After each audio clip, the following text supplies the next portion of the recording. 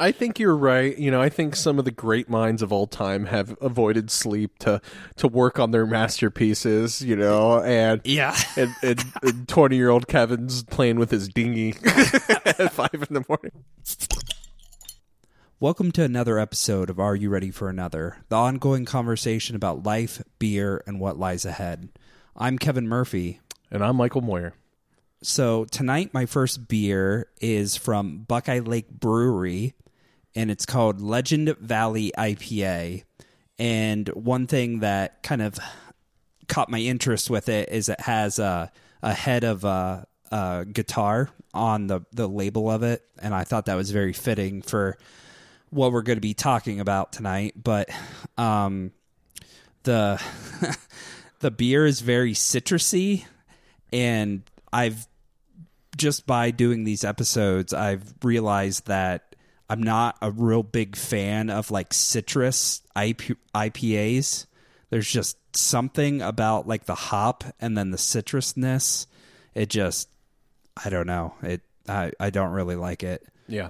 Yeah, but I think the brewery's pretty new too. I think maybe a couple years. Yeah. I know it's right there. If anybody's familiar with Buckeye Lake, where the yacht club is, I guess it's like right across the street from it. So, cool. But it's interesting because they put their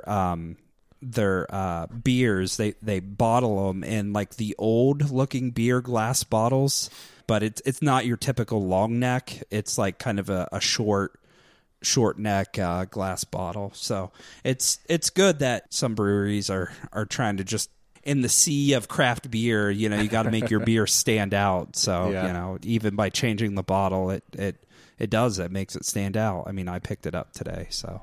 I am drinking a beer from New Glarus, Wisconsin.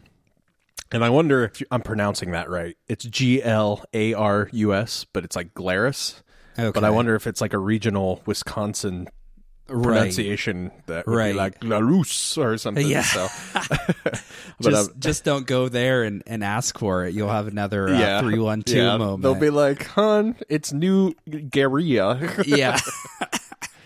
But no, this is called a Cranbic 2018. Katie's been picking my beers for the last few weeks because she wants to try them all. So we're splitting this one again too, and this is another sour. So I believe these are the last of our sours for probably a few weeks, and I'm going to get back on my normal schedule. But it is a sour.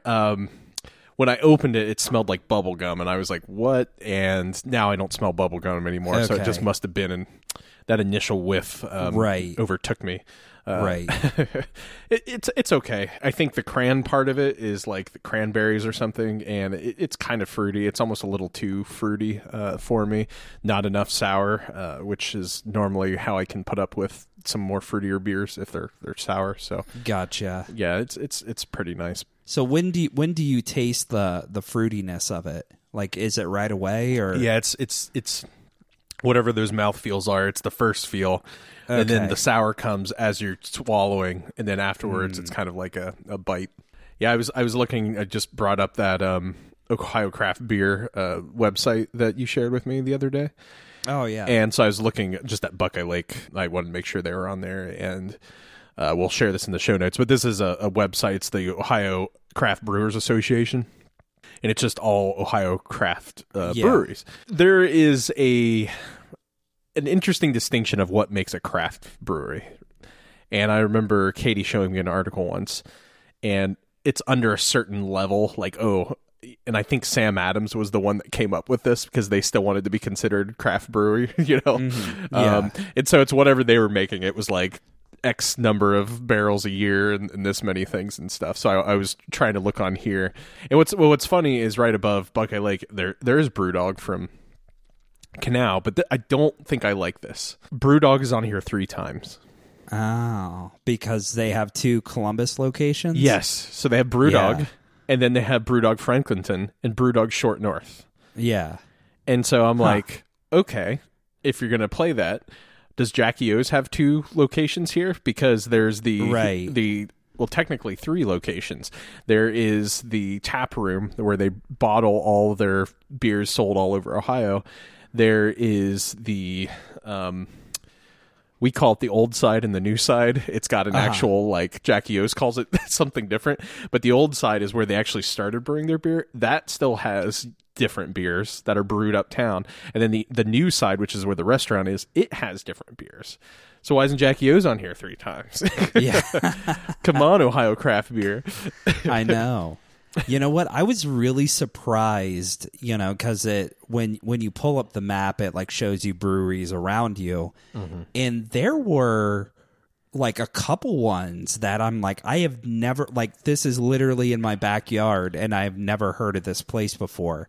So I don't know if they're like brand new or if it's just like that I'm just like out of touch. But yeah, there was like two up in Powell that I had never heard of before, and I'm just like, holy cow, like I have all these breweries that I need to go to now. Like I thought it was pretty cool because definitely saw someone, some breweries on there that I hadn't even heard of before. So well, and what's nice is this Ohio Craft Brewers Association has an app, and it's specifically to try and get people to like kind of explore all the new breweries. No, It does a thing like you can check in a beer like Untappd does, but I think you also get remember when we did that coffee tour of Columbus? Oh yeah. Mm-hmm. And we got little booklets, yeah, and it was like, oh, you could do the whole thing and you get like stamps. I think it's a similar concept where you can do a brewery tour and you like check in, and it's like, oh, how many of Ohio have you done? And so it's it would be kind of fun to like make that a summer project of have you made it to every brewery on the list in Ohio? Right. There's what 300 and some or 500 and some. Right. But I don't know. That could be like a fun activity to do. It probably a little difficult when you're up near Cleveland. It looks there's a ton and. Cincinnati, but maybe just start in, around you. You said there was a few around you now. Like, yeah. Like, hey, let's go. Because most of them probably have food. So, make it a date night and go out and stuff. Right. Right. But yeah, I was shocked actually, because I feel like I am pretty aware of the kind of going ons around me.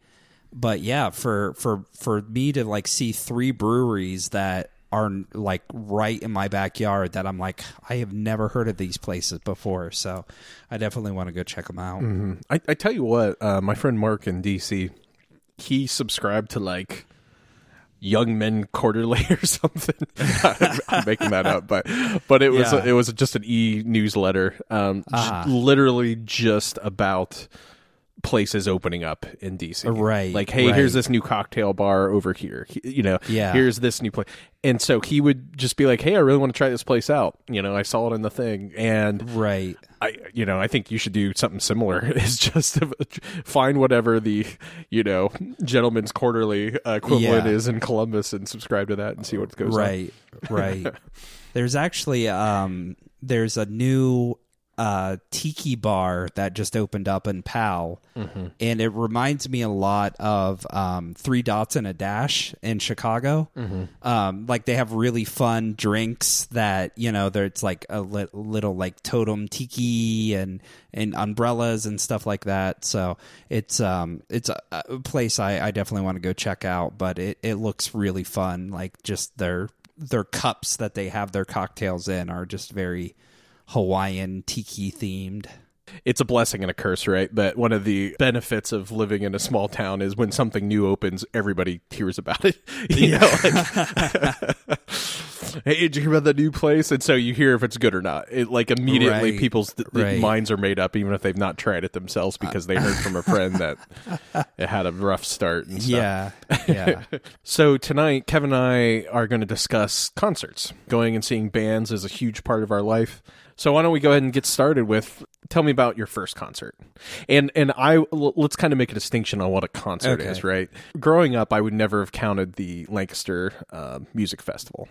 Right. And for anyone not aware, this is like a big festival in Lancaster, Ohio. But then as I got older, I'm like, well, no, those are still legit concerts. They're just, they weren't framed for me. Like when I'm 6, I didn't want to go see whatever the guy's name that's been. Right. And even if you were there, you weren't freaking paying attention anyways. So Exactly. yeah. I mean, I think I went to multiple Lancaster Festival concerts, and I wasn't there for the music, that's for sure. Looking back through some of these ticket stubs, I'm like, oh, I totally forgot about that one. With the newer concerts that I'm seeing, like I might not remember them. But so my very first concert, and I have the ticket stub right in front of me. It was Wednesday, September 19th, 2001 at 7 p.m. and it was Mo at the Newport Music Hall. And I just think it's funny because the ticket was only $17. And that was the total price. Yeah. There was no, like, a jillion Ticketmaster fees on it that made it $30 after. Right. Had you been listening to Mo at all at that point? Was I just like, hey, do you want to go see this band? Do you remember anything about the getting up to that point of seeing Mo?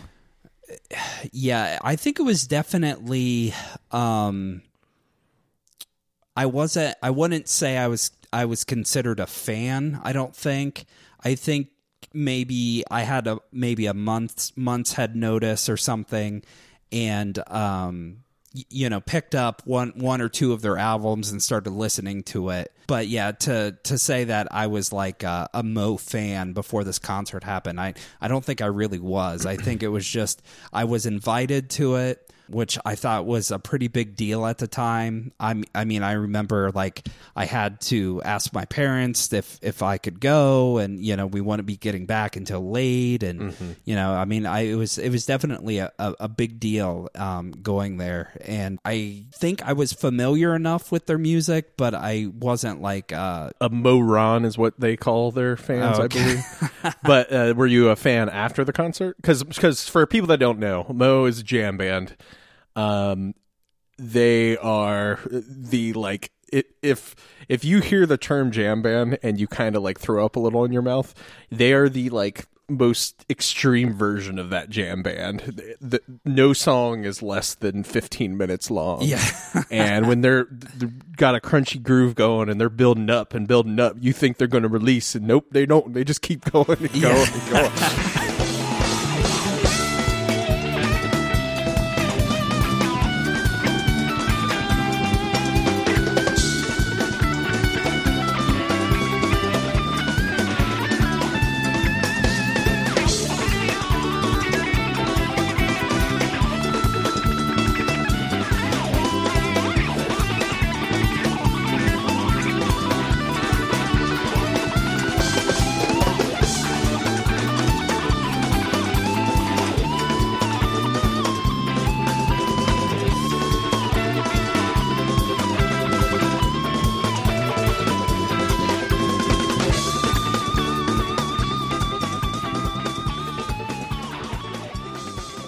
I remember it being very eye-opening. Like, jam music in general is just very mind-expanding, but then like to also have that as your very first concert, and the fact that we were like right down in like 5 feet from the stage or something. Yeah. I just remember it just being very like, holy cow, I need more of these in my life. Wait a minute, I had that wrong. Holy shit. So I saw actually Mo twice that year.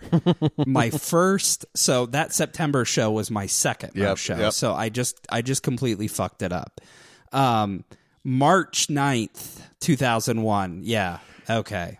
No, why I asked that is because, I've got an Excel sheet of all my concerts, ticket stubs that I put in. Okay. And my 30th show that I'd seen, or concert that I'd seen, since I started tracking my concerts, was Mo on March 9th, 2001 at Newport Music Hall in Columbus. Okay. Yeah, I saw Mo twice that year, but yeah, the March 9th show was definitely my first one. It wasn't the September one. Yeah, so my first concert, it was, I believe, right at the end of 8th grade. Like, so summer was kicking off. Mm-hmm. Columbus at the time had an outside amphitheater called Polaris Amphitheater. I think my brother just bought me tickets to go to it. I don't remember why he did this, but he was like, do you want to go to a concert? And it was just him and I. and it was Chicago and Crosby, Stills, and Nash. And I remember liking Crosby, Stills, and Nash because they were one of the bands, my dad would play on the albums and stuff, but I didn't really have any context of Chicago other than like 1980 Chicago, which was all the every wedding had all those songs playing. How many first dance songs were for Chicago in the 1980s?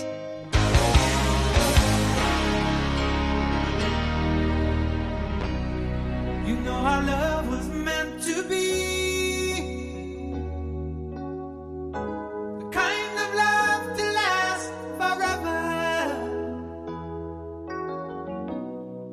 And I want you here with me from tonight until the end of time. But compared to like their one album that my dad has, the first track on it is just like badass.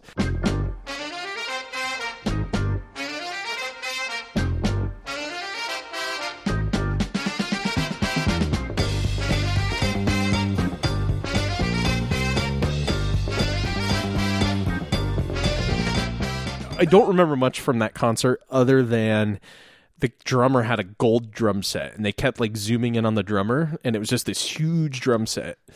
And at that point I'd been playing guitar for, a year and a half, but like I had said before, I didn't really start playing until I got the new guitar teacher in 8th grade. So it's probably been only 6 months at that point. And so I was much more into like seeing like what musicians were playing and everything. But then Crosby, Stills, and Nash came on and I guess I knew they did harmonies, from what I'd heard on the radio and stuff, but actually seeing them harmonize like blew my mind. And they had this one song, it was just like the most beautiful thing I'd ever heard.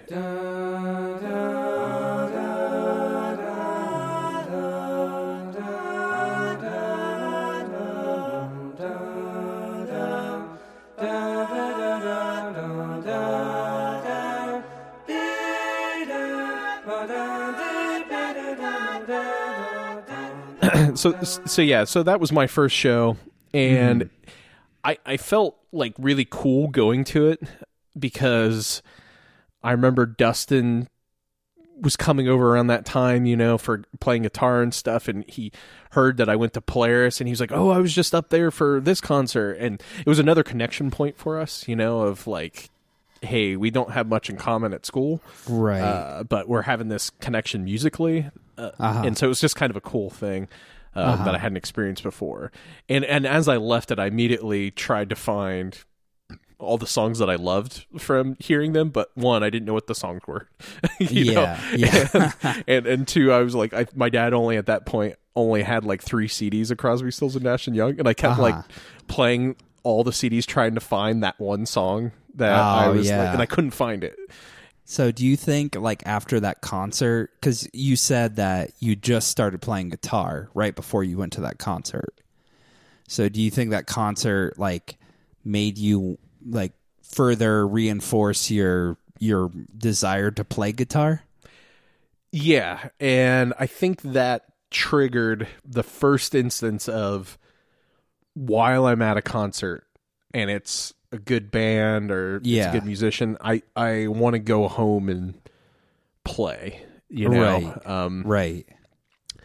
And that kind of started with, I just want to go home and play my guitar by myself. But then as I got older and I'd be with other bandmates and stuff and we'd see somebody really awesome, it just like, it kind of inspired me, like, oh, we should just go home and play right now, So I had that big feeling, but it was definitely a mixture of like, I felt like I was doing big boy stuff, I'm going to a concert now and look at all these people drinking beer and doing drugs and stuff around me, No, why I bring that up is so I started playing bass in 2000. So I had really only been playing bass less than a year on the first Mo show, because I started playing bass in June of 2000. And I just remember, those early Mo albums with Rob and like, the slapping of the bass. I just remember like seeing that and just like that inspired me to like want to become better and like, really, hone my bass skills.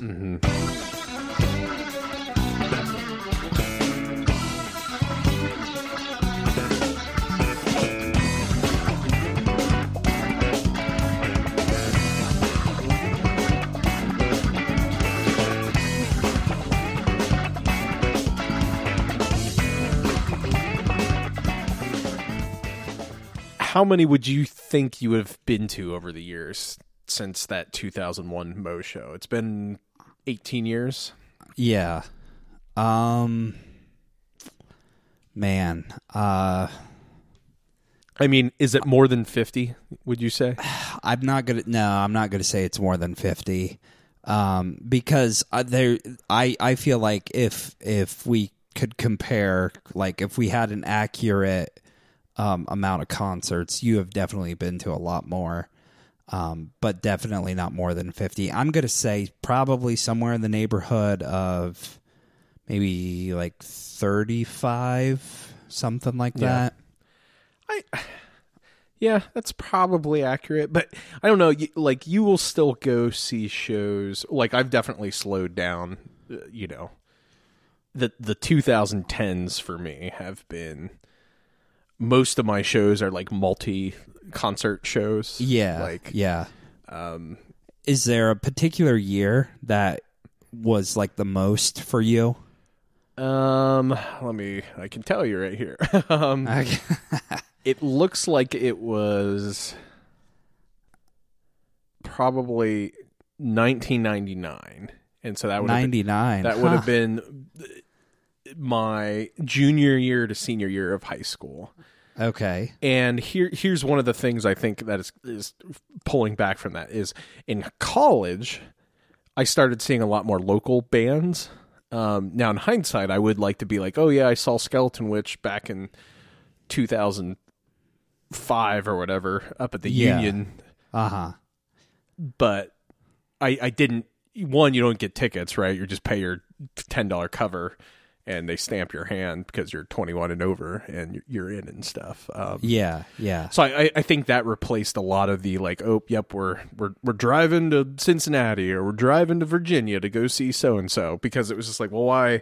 I've seen a lot of bands, right? I don't need to drive 10 hours to go see someone now. Like I would do that once a year, and then the rest of the time would just be seeing local people or occasionally going up to Newport and seeing somebody. But that's probably why. And 99 was the peak of, I had this new group of friends with Dutch Uncle, the band, and we were together all the time, and it was like, it was, I don't know, there's just so many things happening around that. And it was like, let's go see a concert, and it would be like on a school night, and my parents were super flexible with that, and because as long as they knew what I was doing, they were okay with it, so I would be up at Newport and then be back by midnight or whatever and go to school the next day. And so I do think that was the probably busiest year, yeah. Because and how many concerts do you think you saw that year? It looks like 17. Jesus Christ. And most of those are at Newport or Polaris. Okay. I mean, just at Polaris that summer, it was crazy. It was Fish, Dave Matthews twice, Everlast, Lenny Kravitz and the Black Crowes. Oh man, at Polaris. Then we went to Cincinnati in early December for a 2-night show to see Fish down there. But yeah, that was kind of a crazy year because we also saw Bare Naked Ladies at the, I don't know if it's still called this, but it was called the Battelle Hall at the time in the convention center. But yeah, so that was definitely the biggest year. And that was probably also around the time when I was like, I had fun going to the Everlast show. Like I do remember it. Like, right. But at the same time, the only reason I went is because girls were there. Yeah, like that is exactly it. What do you think your peak year is for concert seeing? So I don't think this is probably have changed. Like, even though I basically don't have ticket stubs after 2003, or not 2003, 2013. But in 2003, I saw 7 concerts that year. And I think that was definitely my heaviest year that I actually went and saw concerts. Okay, so let's. I'm gonna go through mine, and I want you to say which ones you attended with me. Okay, in 2003. So I saw Mo at Newport on 4/4/2003 in Columbus. Yeah, I was there. Okay. I don't think you were here for this because I think I was visiting Nate, but I saw Ben Folds and Tegan and Sarah up in Cleveland at Severance Hall. Dada at the Factory in 2003. Yeah, you were there. The April 19th. Dave Matthews, June 2003 at Germain. No. At this point, it had changed venues. It was no longer Polaris. It was Germain Amphitheater at that point. I think this next one you were at Maroon 5, OAR, Matt Nathanson. Up in Cleveland at the Better Than Ever Fine Fest. Ever Fine Fest. So, and Johnny was there too. Yeah, I mean, he was the one that told us about it. Right. Because John was an OAR fan, and people that don't know, OAR is I think it stands for Of a Revolution. Still annoys me 20 years later, but it's O period A period R period. Sorry, OAR fans, good band, but I just never have liked that name. Yeah. They're they're probably from different parts of the country, but anyways, they formed at Ohio State probably in the mid 90s and started a following there, and they've made decent name of themselves over time and stuff. But they had this Better Than Ever Fine Fest up in Cleveland that they were kind of the headliners for a few years. I don't know if they still do it or not, but so you'd have the main stage, and like most concerts like that, you would have a main stage and you'd have a side stage. And one of the bands at the side stage was a little tiny band called Maroon 5. and John was like playing It's Getting Harder and Harder to Breathe. He was like, this is their new song. I was like, oh yeah, I have heard this on the radio. Like, it literally had just come out, or it became popular around us anyways at that time. And I don't know, it's just fun, seeing this little side stage band. And now this year they played the Super Bowl halftime show. Now, tell me if you remember this, because this is what I remember seeing Maroon 5 at that concert. But one memory that stands out to me is when OAR finally took main stage, and they were the last band that night to go on. The sound guy just like cranked the speakers. Like, I mean, we were standing like all the way back, and we were just like, our young little ears were like, Jesus, that is really loud. And I remember there was a girl that was like holding her ears, and I think like maybe one of the staff was with her. Oh, yeah. And she was like, I think she was like kind of close to the front of the stage or something. And she was like crying or something, and she probably like blew an eardrum or something. Probably but did. I just remember it was like the band wasn't playing yet. Like maybe the guitarist like had strum like an E chord or something like that. It was just like, everybody, OAR, and it was just like so fucking loud. And that's why we kind of moved back, because of how loud it was. It did, and anybody that's been to concerts that literally they just cranked to the 11. It never sounds good, Right. And so I remember us like moving pretty far back during OAR's set, just because. Yeah, I do remember that. But they just had it so fucking loud. All right, what else? What else do you have in there for 2003? All right, so Poison at the House of Blues in Myrtle Beach. I don't think you were. I don't think I was at that one. This next one, Dave Matthews at Central Park. I played hooky with college. Definitely. Got reprimanded in my program for that one. Hey man, but you're on the DVD, right? Well, no, you can see Dustin. There's a panning shot. You can see Dustin's red shirt. Maybe if they ever release that on Blu-ray, we can get actually see Dustin's face. But we were like, I don't know, what would be the equivalent of 9 rows back or something. We were very close. It was pretty fun. Okay. Keller Williams at Newport on October 3rd. Boom. Okay, I was you were there. Yeah. Nice. And for some reason, I think So this is crazy. So I had to have broken my arm in between the Dave Matthews show and the Keller Williams show. And the reason I know that is because Adam's old roommate Tim was at that Keller Williams show, and he was actually in sports medicine at college. So like he had that background in like sports industries. And I remember being up there like when we were listening to Keller Williams, and he was telling me about it. And he was like, "Yeah, you got to be careful with your arm and stuff." So yeah, it must have happened in between, the September 24th and October 3rd is when I broke my arm playing flag football. But yeah, that's crazy. I never really thought about that. Okay, but continuing on, Mo on December 6th, 2003 at Newport. See, I don't have that one, so I don't think I was there. I bet you would have been there if we were there for Keller Williams and stuff. Yeah. Is that your last concert, or do you have any more that year? The Keller Williams is the last 03 one I have. Yeah. That was probably my next biggest year, because I saw Coldplay at the beginning of the year, Particle, Mo. We already talked about you're also missing the Hampton concerts where. Oh yeah! Crap! You're January. right. No, I take that back. 2003 is my biggest year. 1, 2, 3, 4, 5. I must have only been counting the summer, because you're right. We kicked off the year driving with 3 concerts to Virginia, in Hampton, and seeing Fish on January 2nd, January 3rd, and January 4th. Which, to put it in a little context, Fish had gone on a break probably in 2000 or something. I'm getting dates wrong. Mm-hmm. But they announced that they were going to be doing a New Year's show to come back. And then immediately following that, they were going to be playing a 3-night stay at Hampton Coliseum in Hampton, Virginia. And Roach was like, "Do you guys want to go?" And we said yes. so it's you, me, and Andrew, right, going for all 3 nights, and we drove to Virginia.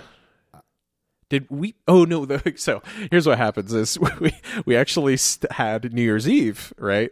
And so we had a New Year's Eve party at Tori and Brent's house. Mm-hmm. And the next morning, we had to drive like 10 hours to Hampton, Virginia. I was so hungover in the back seat of the Tipo. I just remember like, God, just kill me now. And I think we had stopped at like Burger King or something. And that was like the first time I ever heard like, yeah, got to get that grease to soak it up. And so I'm just like eating this Whopper in the back of your Tempo, like trying to feel better. And then, but what's funny about these tickets is they say no cameras, video, or unauthorized recording. And it's just funny to think that now, like where everybody has a fucking iPhone, you know? Exactly. And well, I even remember that same year at that Dave Matthews concert, they were, because people are starting to have cell phones that year that had like a horribly, horribly crappy camera, right? But they were like making people take their batteries out of their cell phones. Like take your battery out, put it in your pocket. Okay, there, security person. Because there's no way they're going to take their cell phones, like these super expensive things. But that was a fun show because one thing, and it's kind of similar with playing in a band, I never liked being messed up at shows. Mm-hmm. Like I've definitely been drunk at shows, but then I never enjoy it, right? Because then it becomes about the drinking, not about listening to the music. Right. And so that Hampton show was a perfect example where, like, we had a good time on New Year's Eve, but those next 3 nights were like pretty, like, like sober times because we just wanted to experience it. And what was fun about that show is all Fish shows are general admission, or at least they were at the time. I don't know if they are anymore. But it was kind of first come, first serve. So if you wanted to be first in line to get up to the front of the stage, you just got there really early that morning. Yeah.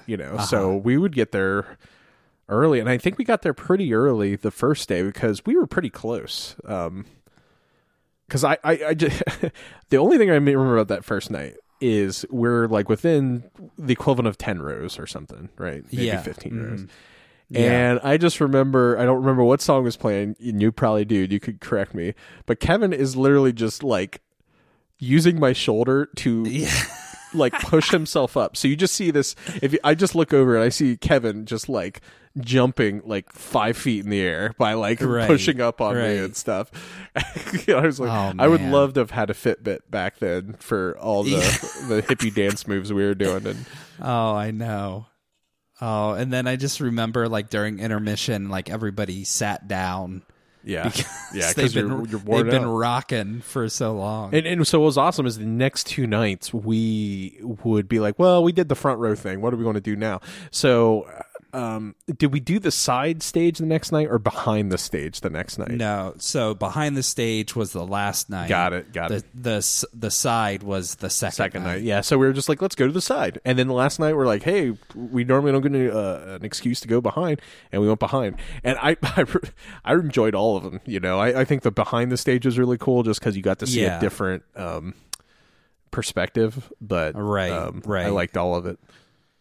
And I don't remember driving back. Did Roach drive back with us, or did he take a train back to Yale? No, he came back with us. He did. I think. Okay, yeah, couldn't remember. Yeah, But I remember that was the night. It was you decided to drive back after that last concert, and you were fucking going like slap happy because you hadn't slept for like 28 hours or something like that.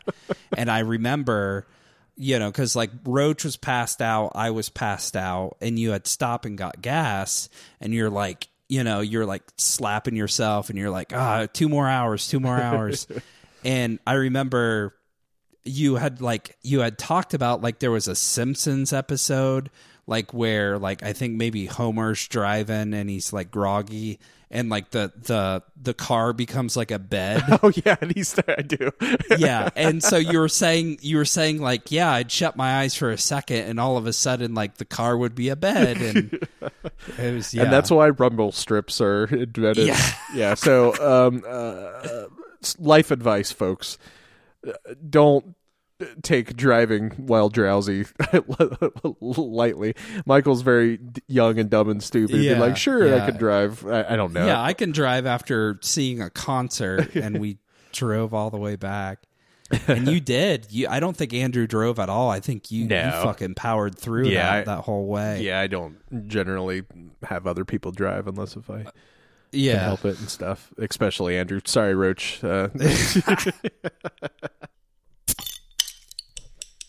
My next beer is High Wire Brewing, and it's a high-pitched Mosaic IPA, which I haven't done my research and figuring out what a Mosaic IPA is, but it's actually like rights reserved behind the Mosaic, so there must be some special technique brewing something that they're like, oh, this is a Mosaic IPA. What's the label look like? So the High Wire Brewery is they've taken the whole like circus theme. Mm-hmm. So like a lot of their so all of their labels are like circus themed. So this is a hippopotamus yelling into a like megaphone. But then they have like other ones that have like, high wire people on it and stuff. But it's pretty good. It doesn't have the fruitiness that the other one had, so it tastes much better than my first one. So Michael, what's your second beer tonight? This is another Urban Family Brewing Company beer. Another sour. This is Preservation. It is a sour ale with raspberries and blackberries. Huh. This one is much better than Okay. Nuclearis. Sorry, Nuclear's lovers, but it's pretty delicious. And like last week, I liked. I think the last week, it was a very very similar in style for the Urban Family Brewing Company. But obviously this one's brewed with a little differently. So this one has the raspberries and blackberries. And I tend to like raz wheat beers. Raspberry beers can be super hit or miss. They either taste too razzy or not enough. But this one obviously isn't trying to be a raz wheat. It's a sour, but I can feel those raspberries in there. They're pretty good. Okay, so do you have any rituals that you go through before a show or even after a show? Like, do you have to wear your cool, sneakers and your backwards cap or anything like that? So I typically, I always try to listen to the band. Like, even if I'm a fan of the band, I usually try to listen to them, the days leading up to the concert, or even the day of, like even traveling to the concert, I try to listen to the band. Just to kind of get in that mode of what the band's all about, and it was actually pretty cool. I was going to a concert recently, and everybody was lined up outside, and I was like passing them, and I had like the music rocking, and I just felt like I was just like, yeah, like I was just like, everybody knows where I'm going. Yeah.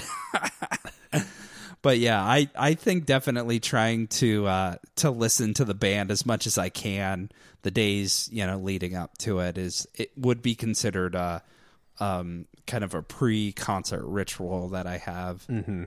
Yeah, I'm very similar. Like, it depends on the band. Some bands will have 30 albums, and I might not listen to all 30 and stuff. But right, because it's one of those things where, okay, if you're seeing Eric Clapton, and he has just come out with a new album in the last year, that Eric Clapton is going to play all the hits, right? He's going to play Layla at some point. All this stuff. But then he's probably going to play a majority of his new album.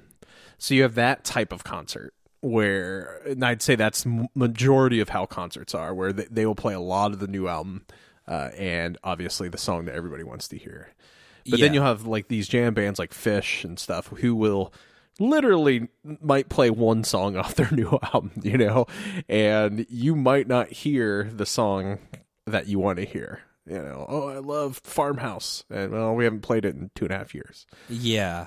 So there's like these two different things. So when I am listening to a band's music, sometimes I'll think about that, like, oh man, I'd love to hear this song. But if I'm seeing Portugal the Man, I'm pretty sure we're going to hear their hit, like another thing I like to do is I like to plan my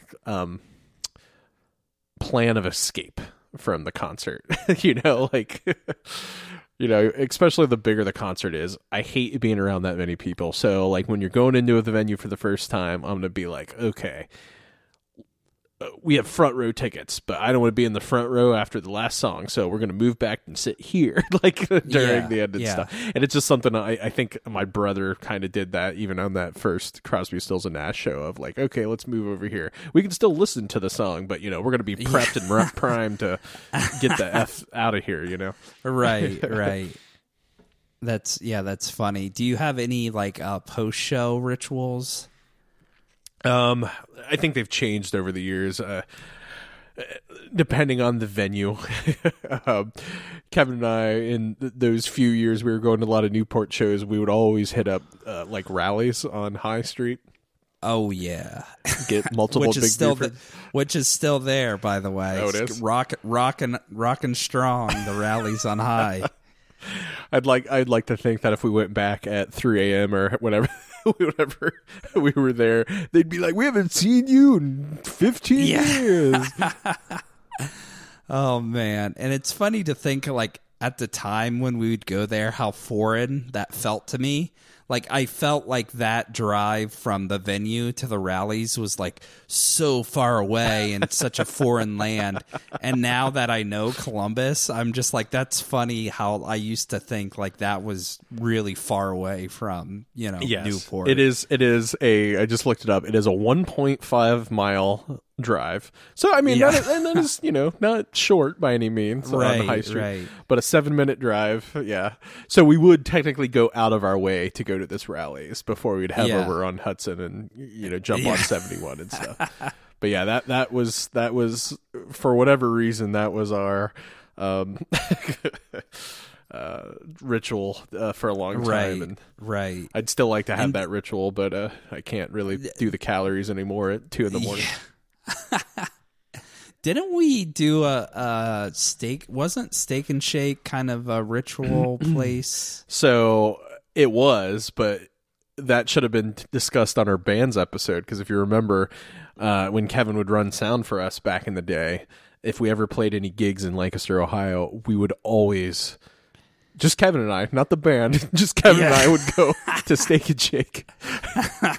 And what's funny about that is, do you remember this? You had some weird thing where you were like, I haven't slept in like 32 hours. And so Kevin would be like proud of himself for not like going bed the night before, and then he would do the show, and then I'd be like, do you want to go to Steak and Shake? And you'd be like, yes. And then you'd be sitting in Steak and Shake literally like passing out because you hadn't slept in however many hours it had been at that point. I think that was, for our listeners, I went through this brief phase of like, I thought sleep was stupid. Like, I'm like, but you can like just do so much more if you never had to sleep. And so I wouldn't sleep because I just wanted to like do stuff. And so, which is, it's funny to think like now, like sleep is like, I can't function without sleep. So it's funny to think like I used to think it was stupid I'm like, I think you're right. I think some of the great minds of all time have avoided sleep to work on their masterpieces, and 20-year-old Kevin's playing with his dinghy at 5 a.m. So what were you doing? Do you even remember? Was it just like, I think there was a lot of like Gran Turismo in there. I would do like endurance races and stuff like that. Was like there 50-lap races. Would that have been around the flight simulator time? Probably. You're like, Dad, I'm flying to LA today. Yeah. Can't leave my computer, Dad. Right.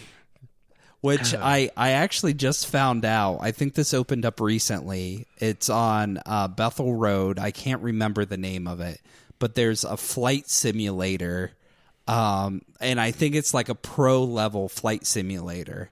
And I think it's like $100 for 35 minutes or something like that.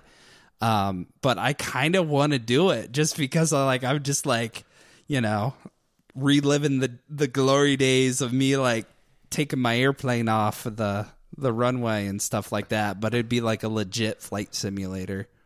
All right. So I think that'd be pretty cool. This show would literally just be Kevin and I coming up with things to do around Columbus, which is go golfing, but not really golf, and go into a flight simulator. Go fly a plane, but it's not really a plane. So Melissa buys you a flight simulator day or whatever it is. Okay. Are you super excited about it? You know what? I think I would be.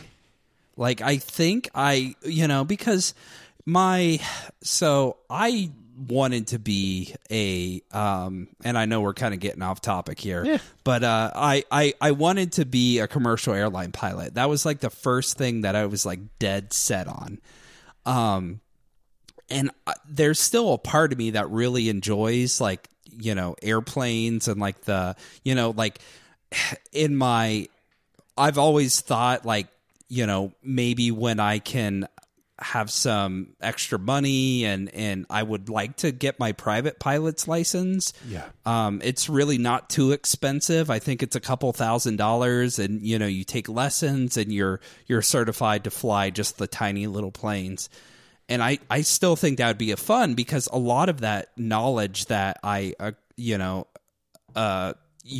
got during the flight sim days, I still have it. Like I still could look into a cockpit and be like, oh, that's, that tells you your altitude, and that's your, speed. And so, Yeah. anyways, yeah, I think I would love this. Like, I actually might just like go and do it sometime. Hey, Melissa, hint. Yeah. All right. But Yeah. anyways, back on track. I think we've all been there where, I'm sure somebody I know in Athens is like, oh yeah, when Led Zeppelin played the Convo in Athens in 1969, I was like, oh, I heard about them, but it's too expensive. It's like $10 or something. Yeah. And then it's like, of course, 3 months later, they're Led Zeppelin, right? They're known as Led Zeppelin. Right.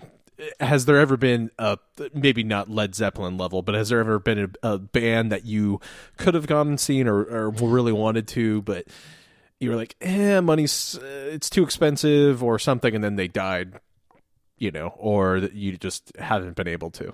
You ever experience that? So there is this electronica band that is really starting to blow up now, and they're called Rufus del Sol, and they're out of, I want to say they're from Germany or something like that. I started listening to them a couple years ago, and they actually came to Columbus and played at Scully's, and I remember thinking, I should get tickets to see them. That'd be really cool. And then, I was in school and I kind of forgot about it, and then I just never got tickets for it. Well, now, like, the band is really blowing up. Like, they're one of their songs is in a Grey Goose commercial. Mm-hmm. And so now they're playing, like, well, they're on a world tour right now. And so when they do come to the United States, it's just the big places. Yeah. New York, Los Angeles. They're going to be playing Red Rocks this year. And so I'm just like, I feel like that's the one that got away because I really wish I would have saw them at Scully's, because that would have been an amazing story to say, hey, I saw Rufus del Sol at Scully's, and now they're like freaking touring the world, and their songs are in Grey Goose commercials. So, but if I could pick a certain artist that I could see, that you can no longer see, is I think being able to see Stevie Ray Vaughan live would be an amazing experience. And obviously, he passed away in the 80s. That's never going to happen. But if I could go back in time, seeing Stevie Ray Vaughan live would definitely be my number one pick to go see as a concert. Mm-hmm. Back to our music discussion when I started listening to Pink Floyd in seventh grade. Mm-hmm. That was right when they were doing their tour of the United States for Pulse that came out in 94 to 95. And so they were coming to play the Horseshoe. Okay. And I remember Aunt Nancy was down and she was asking Adam if he was going to go see the show. And I remember Adam being like, no. And remember, Adam bought me tickets to go see Crosby, Stills and Nash and stuff. Yeah. And I remember Adam having some reason why he wasn't going, or he didn't get tickets or whatever. And I don't remember that. It's not like, I mean, yes, the show sold out eventually, but I don't think it was like insanely difficult to get tickets. I mean, even if they would have been bad seats or quote unquote bad seats and stuff. Mm-hmm. But I remember thinking in my mind, oh man, that'd be really cool to go see. But I was kind of scared about it, because it was like I hadn't been to Ohio State game at that point. Yeah, and little did I know that was the last time Pink Floyd would tour as quote unquote Pink Floyd, right? Because in my mind, like I'd said, they'd had 13 albums, and it just seemed like, oh, this is their newest album. They're going to come out with another one in 3 years, 4 years, and then it was like 5 years passed, 10 years passed, 15 years passed, and they finally released a quote unquote follow up album. But Rick Wright had died. So it was really just Nick Mason Yeah. and David Gilmour putting together some Right, stuff that they right. recorded back in '94. So not the same thing. So they're obviously not going to tour. So I made sure whenever David Gilmour would tour again, because then it happened again. Fast forward to 2003, and David Gilmour's coming around and he's touring. And I'm like, I don't need to see David Gilmour because they'll probably get back together at some point. And I want to see quote unquote Pink Floyd, even though Roger Waters is Yeah. not a part of it. But Right. sorry, not 2003, it was 2006, I believe. And John and I were living together. And didn't go. Missed them again. And I was like, man. And then in hindsight, okay, I will gladly spend $80 on some BS thing, that I don't even remember what I spent on. And I sell it a year later or it breaks. But I will be so hesitant to spend $80 on a concert ticket because there's something in my mind that says that's so expensive. Yes, Right. it's only a 2-hour experience, a 3-hour experience, but that's it. It's an experience, right? It'll last the rest of your life. We're making a damn show about our concert experiences right now. That $80 whatever thing I bought in 2006, I don't even remember at this point. We're not going to have an episode about that. So definitely David Gilmour was something. So when he was doing his possibly his last tour ever, I mean, he's in his 70s, or at least his last tour in the United States, I made sure I was going to it. But and it all stems from that regret, right? Of, again, I probably couldn't have gone and seen Pink Floyd in '95. Tickets might have been sold out or whatever. But I do remember having that thought of like, oh, I'd really like to go see him. Maybe I should ask Adam if he'll go with me. But I didn't. Yeah. Yeah. There's been some bad shows, definitely. I think one of the most disappointing experiences I've ever had was that Dada show that we went to at the Factory. And the Factory's not there anymore, right? Like, it was just some weird warehouse place. Right. Yeah, the Factory was actually where the new Clipper Stadium is right now. It's not there anymore. Yeah, so it was, there was a series of warehouses. I even think John's company was near there, when he worked for Live Technologies or whatever. And you go in, we're seeing Dada. It's the first time Dada's played together since I think 98. So it's been 5 years since Dada's played. Yeah. And we go in, and it was really cool because they had an opening band, and the opening band teased some Dada songs because they were Dada fans. And the opening band played for 55 minutes, an hour or whatever, which is kind of normal, for an opening band. And then Dada comes on, and they only play 35 minutes, maybe? 45 minutes?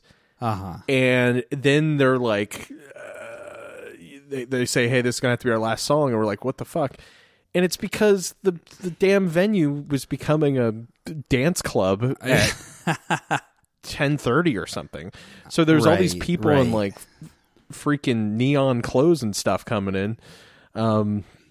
So man, definitely super bummed about that. But one thing I did love about it was it was probably worth it for this memory. That was 2003. I'm 21, 22, right? And I'm buying a beer, and I'm getting used to, I'm supposed to tip a bartender for getting me a beer type thing.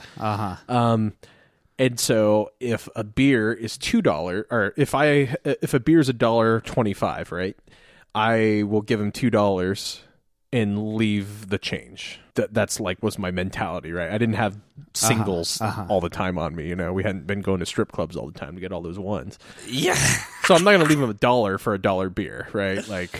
I might do that now, but at the time when I'm 21, I'm like, oh, I have $2 here. I will leave you the 75 cents to my $1.25.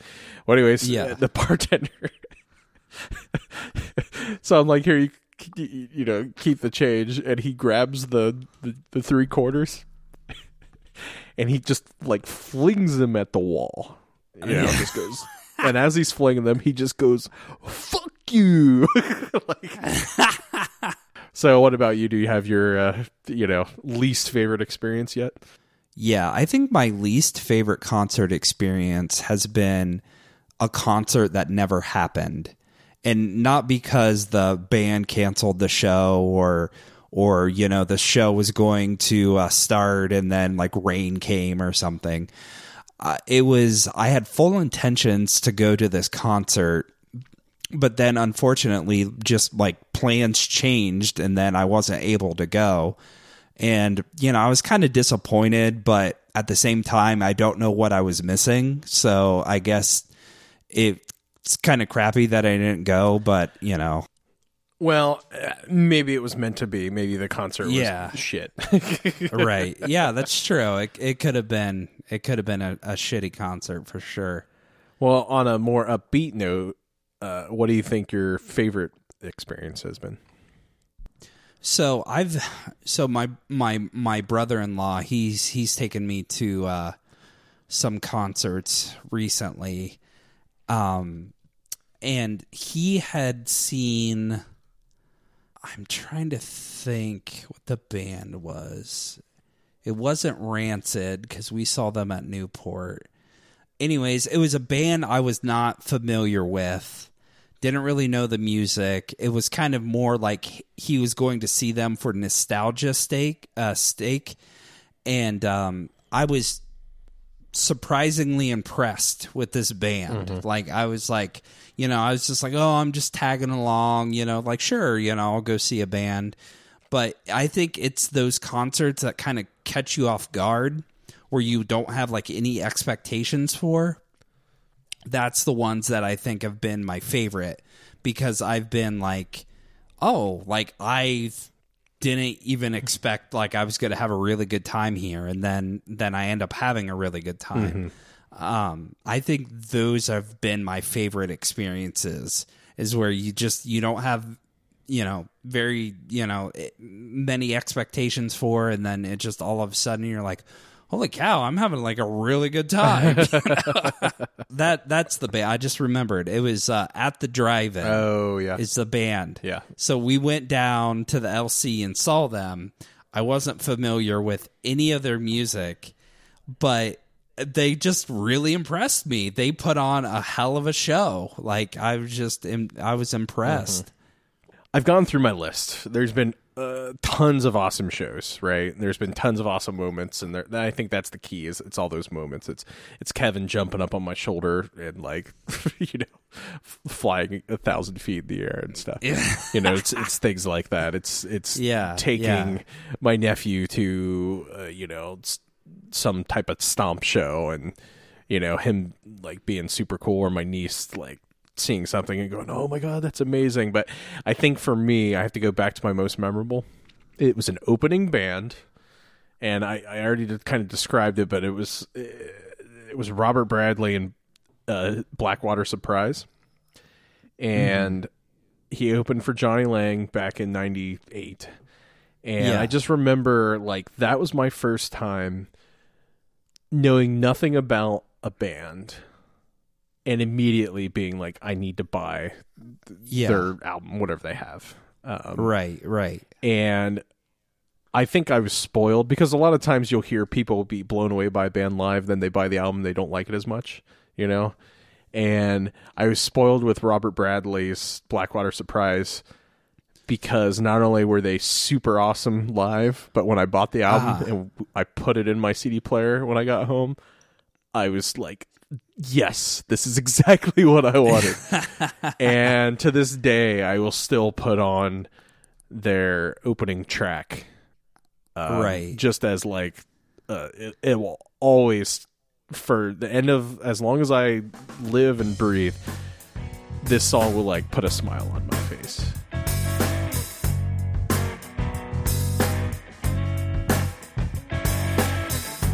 I got a woman, I tell you no lie. Gonna love that woman till the day I die. Carry it down to the local church.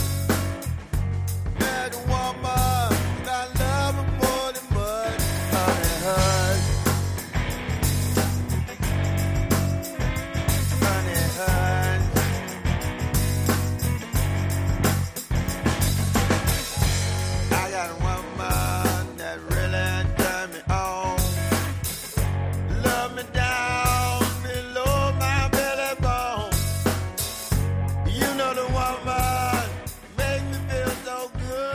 my equivalent to what you just described there.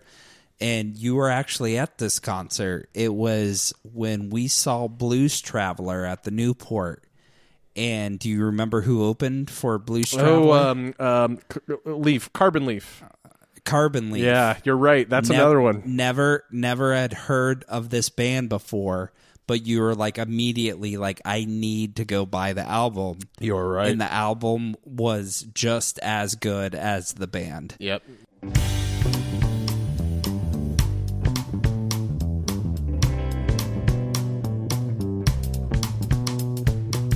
Live a life less ordinary, live a life extraordinary with me. Live a life less sedentary, live a life evolutionary with me. Well, I hate to be a bother, but it's you and there's no other. I do believe. You can call me naive, but I know me very well, at least as far as I can tell, and I know what I need. What do you think? Are you ready for another?